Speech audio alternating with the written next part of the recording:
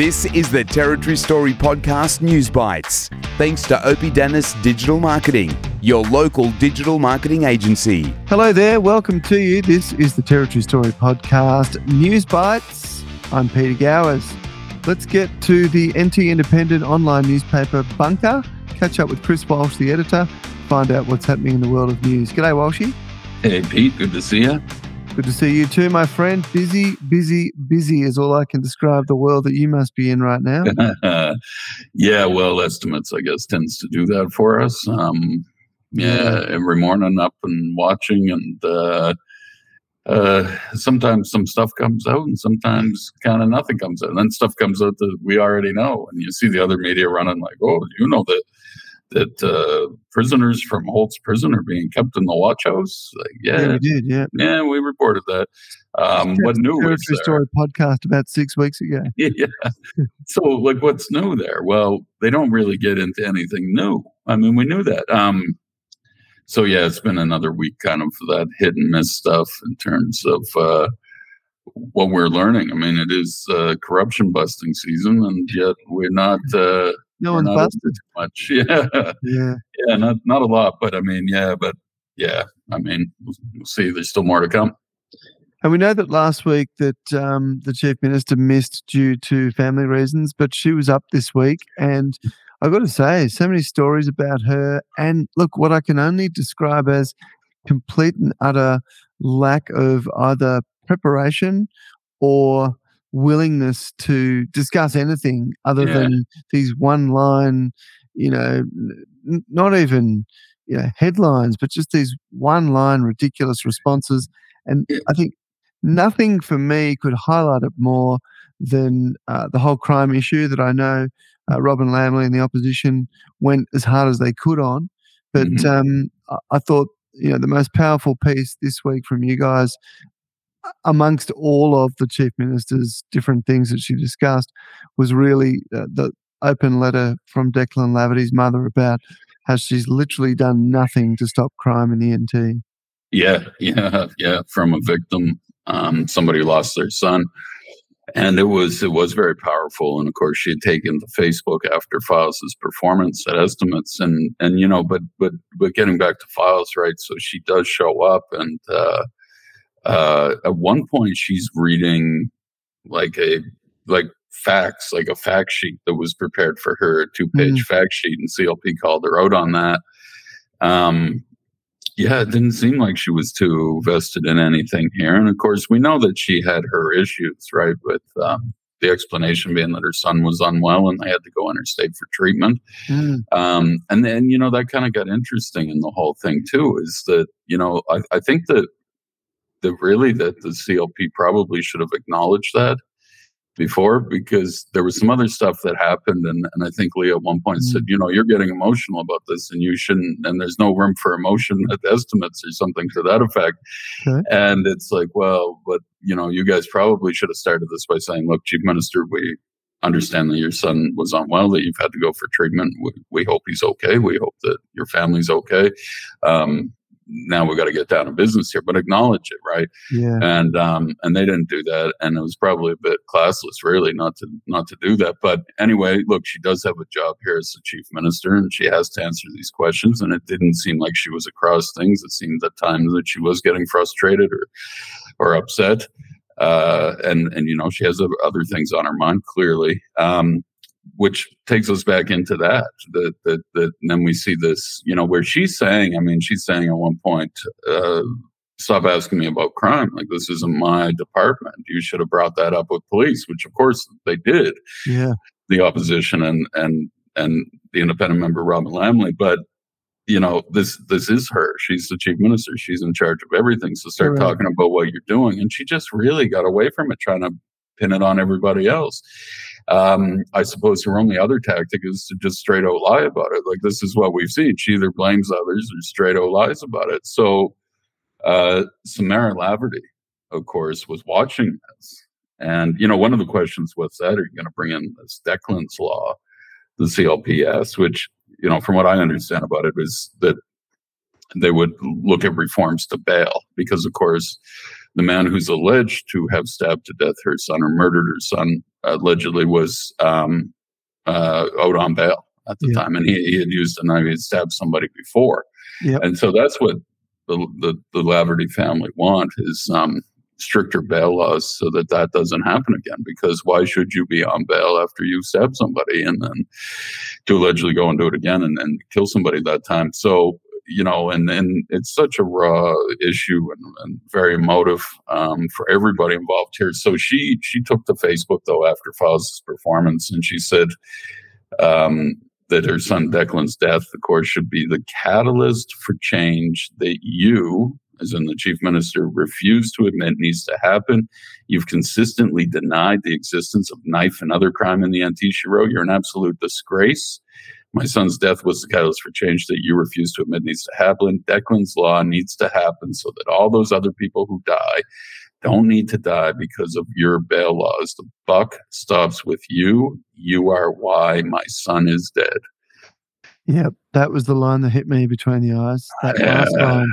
Yeah, and then she, went on from that, and she said something about, you weren't there with the knife, but you allowed this to happen by not taking action, and the bail stuff, bail laws being so weak and broken. And we heard that the police union came out this week and said that as well. So the other thing that I'm trying to find this now. So of course the opposition leader Leo Finocchiaro asked what steps they were taking to implement what would be called Declan's Law that would involve changes to the Bail Act. Didn't seem like there was an ongoing review. It doesn't seem like we're going to get that. I think Files said that it's, of course, very difficult in terms of taking legislation and policy changes forward. We do that for all Territorians. She said, absolutely, Declan's legacy will continue to live on, and we consider his family and friends. We acknowledge the pain for Declan's family and his friends, and I've spoken to both of Declan's parents. Now, this is what a politician says. Well, here's the actual mother of the victim saying, here's what actually happened. So Samara Laverty writing that she only spoke to Files once 10 days after her son was stabbed to death, and, quote, you didn't say sorry. You didn't apologize in any way, shape, or form. Miss Laverty wrote on Facebook, you wouldn't even tell me if you had kids. You do, by the way. You denied that I was upset in Parliament. What gives you the right to tell me how I should feel? This happened under you, and yet you minimize and downplay and degrade my son's death and the people in your territory who are literally screaming for help against the violence. That's the kind of thing, though, that when you're dealing with, and I'll get back to that collective trauma from something else that happened. But Files, like, how do you not as a person, when you're talking to this woman who's just lost her son and she says, oh, do you have any kids? And what did she say at that point? Like, she didn't tell the woman, I have a couple of kids, and I feel your pain. I know that this would be the worst thing a parent can go through. She instead said, we're looking into it. It's a very complex issue of whether or not I have children. There's reviews going on right now, and I'm sure maybe Samara said, no, just tell me, do you have kids? Like I said, there's reviews going on. It's a very complex issue of whether or not I have children. So we're looking into it right now. Checking the complexity of the complexities. Like this is, but I think we're starting to get an impression or a look at what Files is like here. That is very strange to me, though, that you wouldn't have that empathy to say, yes, I know how terrible this must be for you. And Files was unable to do that. And then Files is unable to do that as a human being, but she's also unable as a politician to, pass this legislative reform or whatever they have to do. Now, this review into bail has been going on since November. So that was before the March death of Declan. And now they're saying, and it's really confusing, Warden said this review is not going to be made public. Files seem to indicate that parts of it would, or maybe the whole thing would. It's very confusing there. And that was really what went on again this week. Well, last week was a lot of finger pointing and whatever about the Chalker stuff. And now Files came in and she's not taking responsibility. So everybody's just, there's a lot of unrest clearly within labor ranks. And I would say in caucus overall, in cabinet overall, because, they wanted answers. Then you had Chancey Pake, that joker got up as the Attorney General, and he said, and they asked, well, what about the legal fees for the Chalker stuff? And he said, oh, that's with DCM. They paid for that. And Rob Limley's like, what is this? This is ridiculous. We asked the chief minister for that. Anyway, look, it was a bad performance, I think, from everybody all around. But in terms of that bail stuff and what happened there, it's pretty bad. And of course, you remember that they were ridiculed when the Files government for bringing in the weapons. You know, if you were a medieval knight or a ninja, you were in big trouble with the weapon. A catapult was outlawed, but like bottles and rocks were not considered. You'd still get bail. Things that people actually use weren't considered. Yeah, so that kind of call happened. And of course, this weekend, then the NTPA came out just quickly on that and said, Files then the next day after her poor performance at Estimates on the Monday went on Katie Wolf's show on Tuesday morning and said, well, the police are in charge of whether or not who gets bail. And they didn't care for that very much, calling it insulting to their members and embarrassing to herself and the government for not realizing that the police can enforce the laws that exist. Chris, at some point, isn't that shouldn't that just be given a red card? Yeah. Sorry, you're not fit to hold the position. You need to move now. If you don't understand that basic fact. It seemed pretty bad. And then Files later, I guess, apparently today, issued an apology or called the NT Police Association and said, I didn't mean it like that. We all have a part to play. Pretty embarrassing mistake there. But what was she trying to do, right? Like, I mean, was she just trying to fool the public again and making people think that, this is the police's fault? And no one's going to believe that. But, that doesn't stop her in her lies, whether or not people believe it. So anyway, look, that was bad. But I think we'll get into more about Estimates next time I see you. Yeah, absolutely. So what are some other big stories that have been making news this week, Chris? Well, all kinds of stuff, Pete. We had this one's a little strange here, but it's going to be big. I think it has the potential to be huge. Now, what happened on Friday? So after we did the last podcast on the work on Friday, I started hearing about a complaint that was filed. Now, with the acting police commissioner, Michael Murphy, of course, he's in the role after Jamie Chalker retired, which we know Chalker, we've heard enough about that, I think, this week with his payout and what that is and how we're never going to get it. I think it was like for legal fees, $16,000, but, they took a lot of advice from the Solicitor General for the NT, whose job it is to do that.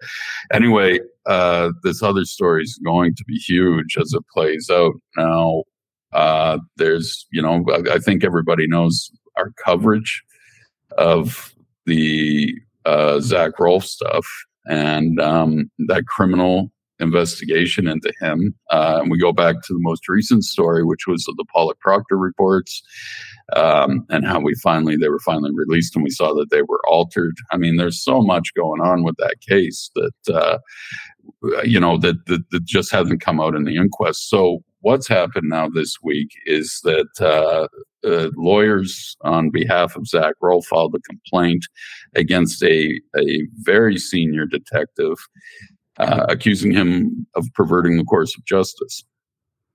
Now, this is a guy by the name of Detective Senior Sergeant Wayne Newell.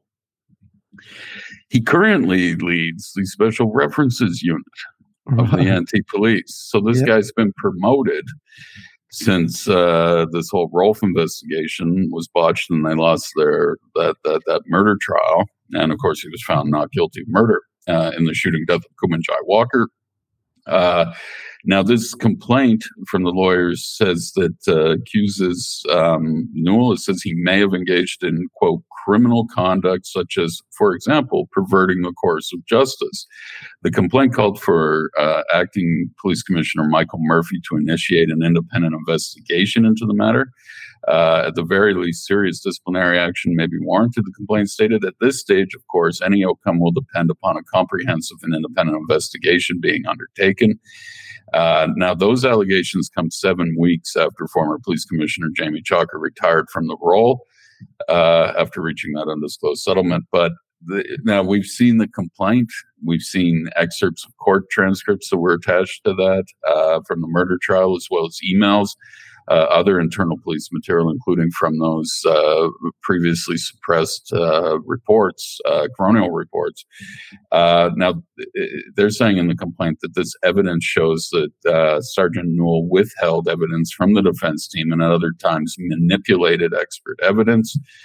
And we know about that, about the U.S. criminologist Jeffrey Alpert. And remember, so Newell was like one of the lead detectives on this investigation to charge Rolfe with murder. And we've talked about that before, how that report by this guy Alpert had been edited to better suit the prosecution's case.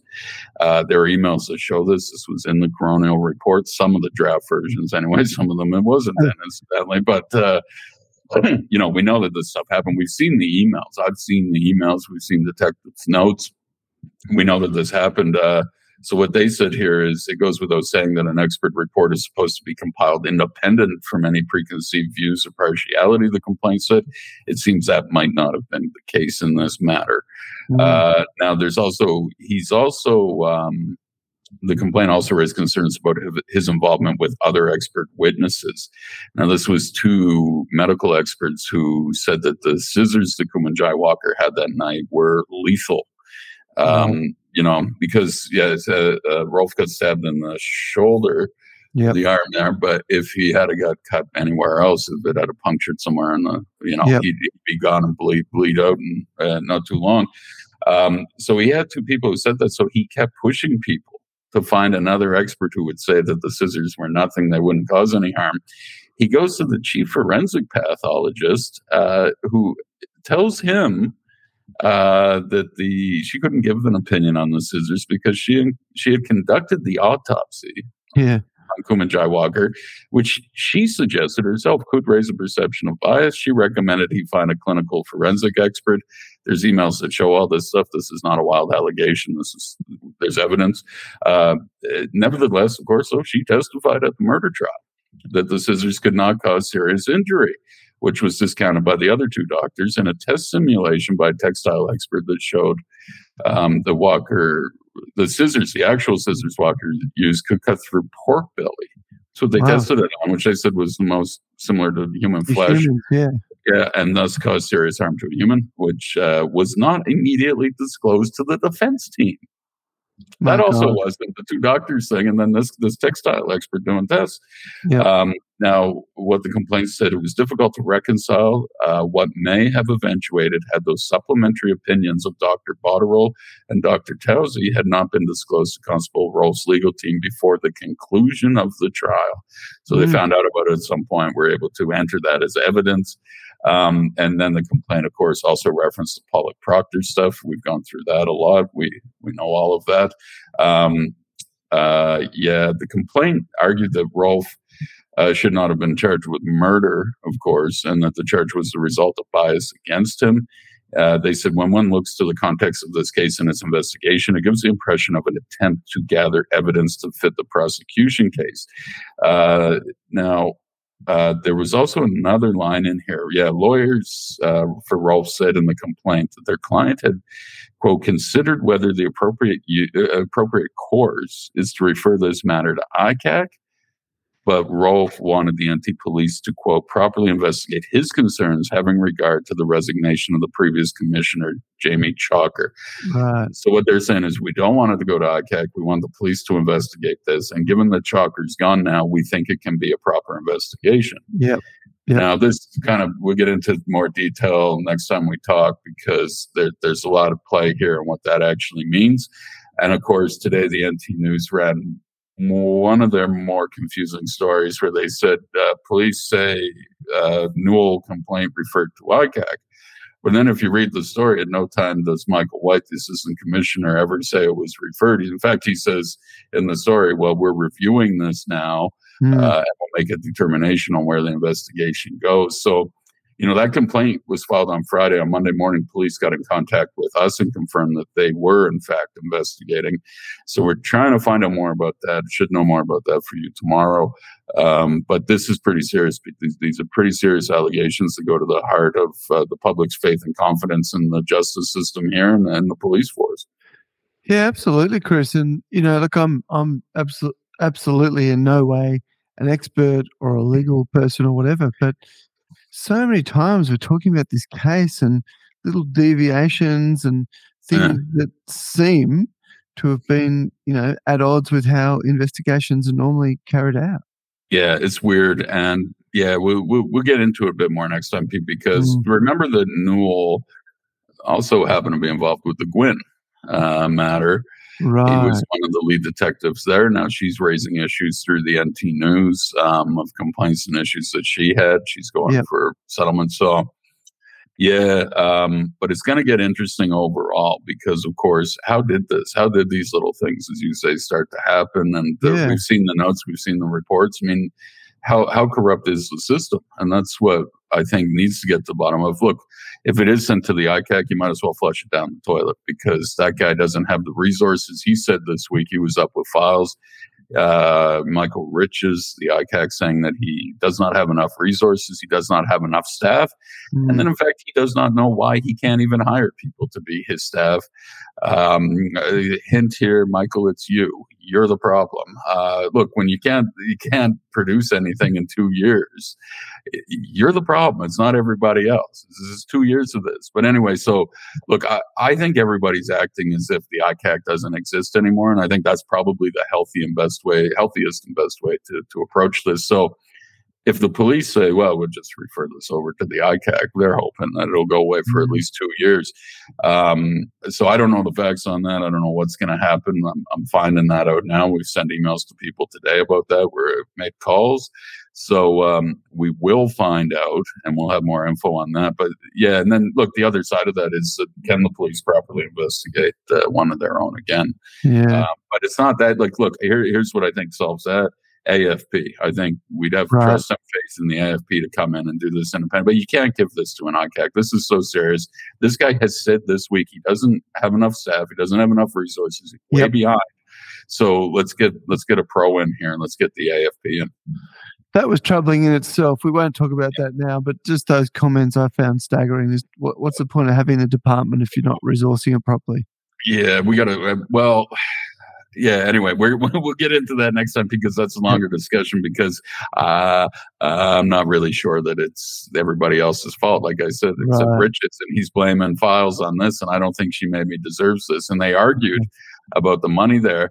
If you can't hire people and you can't run your operation properly, then why would you expect it to continue to be funded or increased, right? Yeah. But anyway, we'll get into that because there's a lot there to unpack on what Richards and what happened there. Okay. Yeah, we'll touch on that on the weekend as well.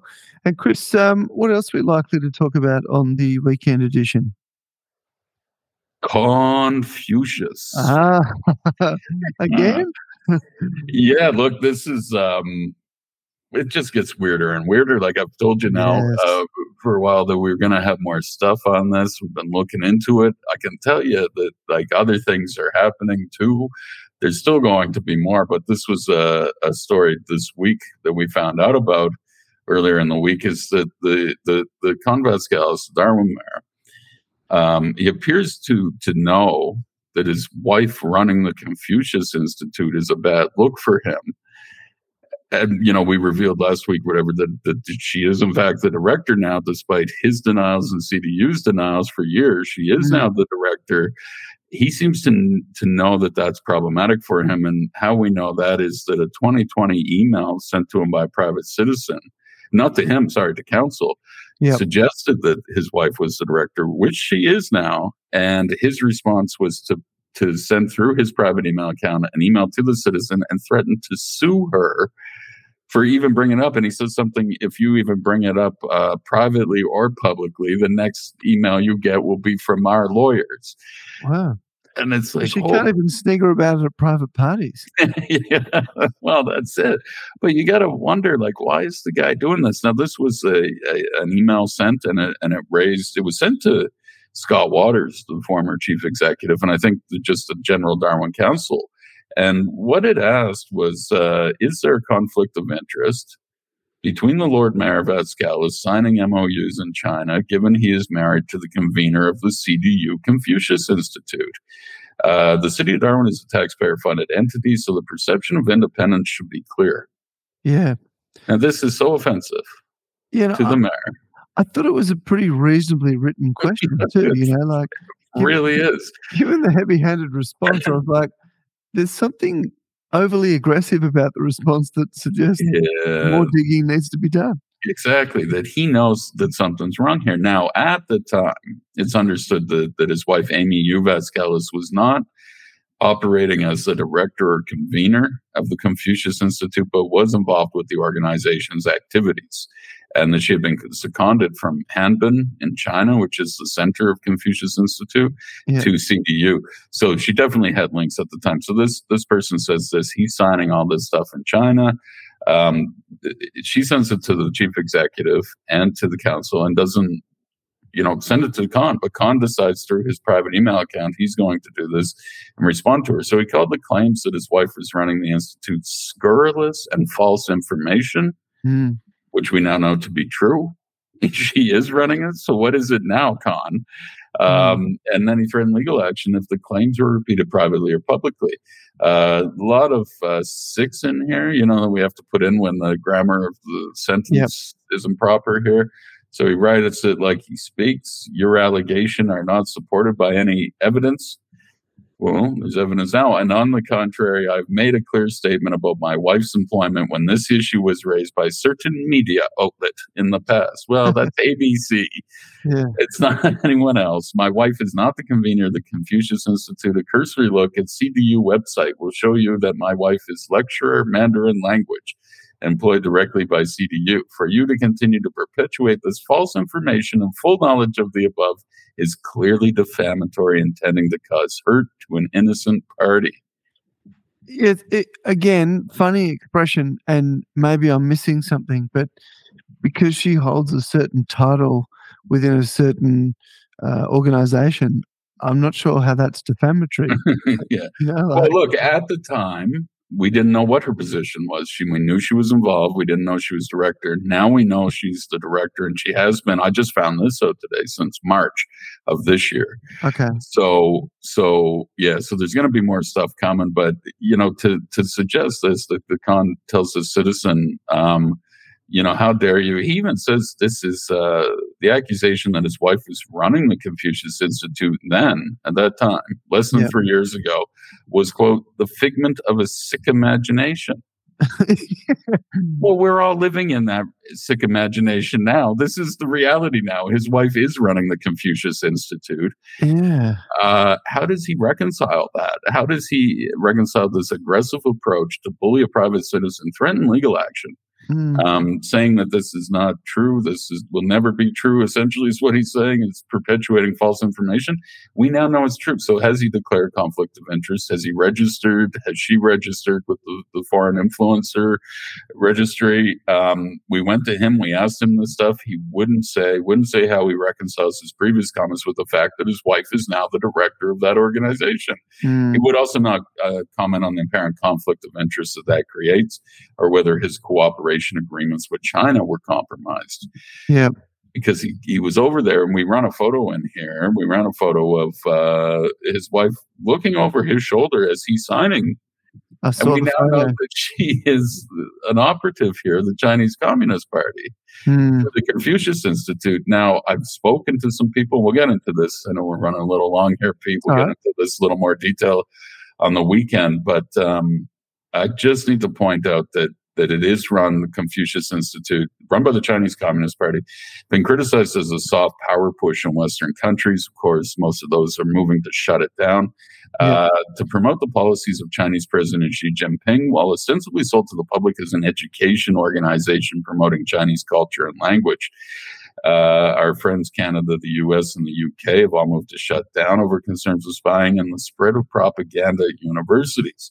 In the U.S., now this is true, when I was talking to an expert about this, those institutions, CIs, that continue to operate must report its spending and all activities to the U.S. government after intelligence officials deemed the organization a risk to national security.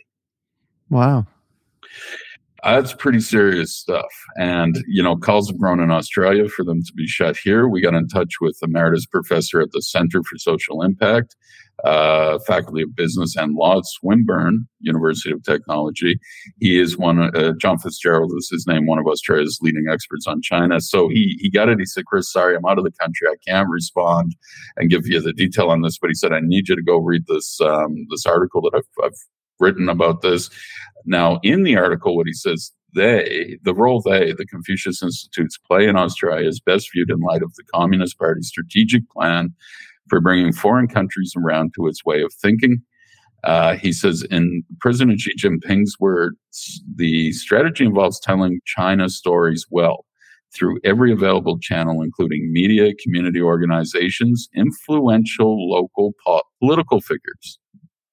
Right. Wow. Influential local political figures and foreign education system. It also means excluding stories that don't reflect well on the communist government. Confucius Institutes are part of that strategy. Wow. So you've got this issue now where you've got somebody who's running the Confucius Institute that's been deemed a national security risk in some of our Western ally countries. She's running that. She's literally in bed with the mayor of Darwin. We know that part of the strategy here is to influence local political figures. Yeah. Job done there. Now, the other thing that this gets to, and like I said, there's going to be more about this because people are now tuned into this after this was kind of revealed, I think, inadvertently, that Amy Uvatskalis is now the director of the Confucius Institute because Khan has signed these sister city arrangements. Now, if you remember the recent Darwin International Dragon Boat Festival. Yes. Yeah, a few weeks ago, 2.5 weeks ago or something, might be 3 weeks. It was put on. They said it was the inaugural International Dragon Boat Festival.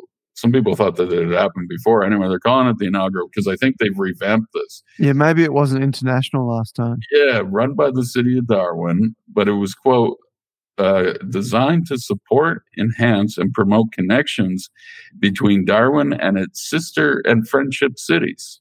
The council website said, but made no direct mention of China.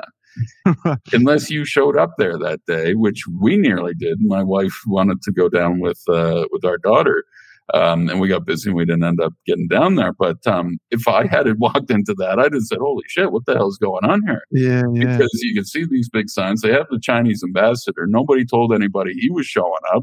He shows up. He gives a speech. They got Chinese dragon boat teams from China, from the sister cities that Khan has signed these agreements with. And they're telling their Chinese media that, we've been training for years for this and we're ready to go. Meanwhile, the city of Darwin is saying this is just a fun event. This is not up to international standards. Nothing to see here, It's all very strange, Pete. It is all very strange. So Khan, Chinese ambassador Zhao was there in attendance for the event. He gave a speech. Khan gave a speech.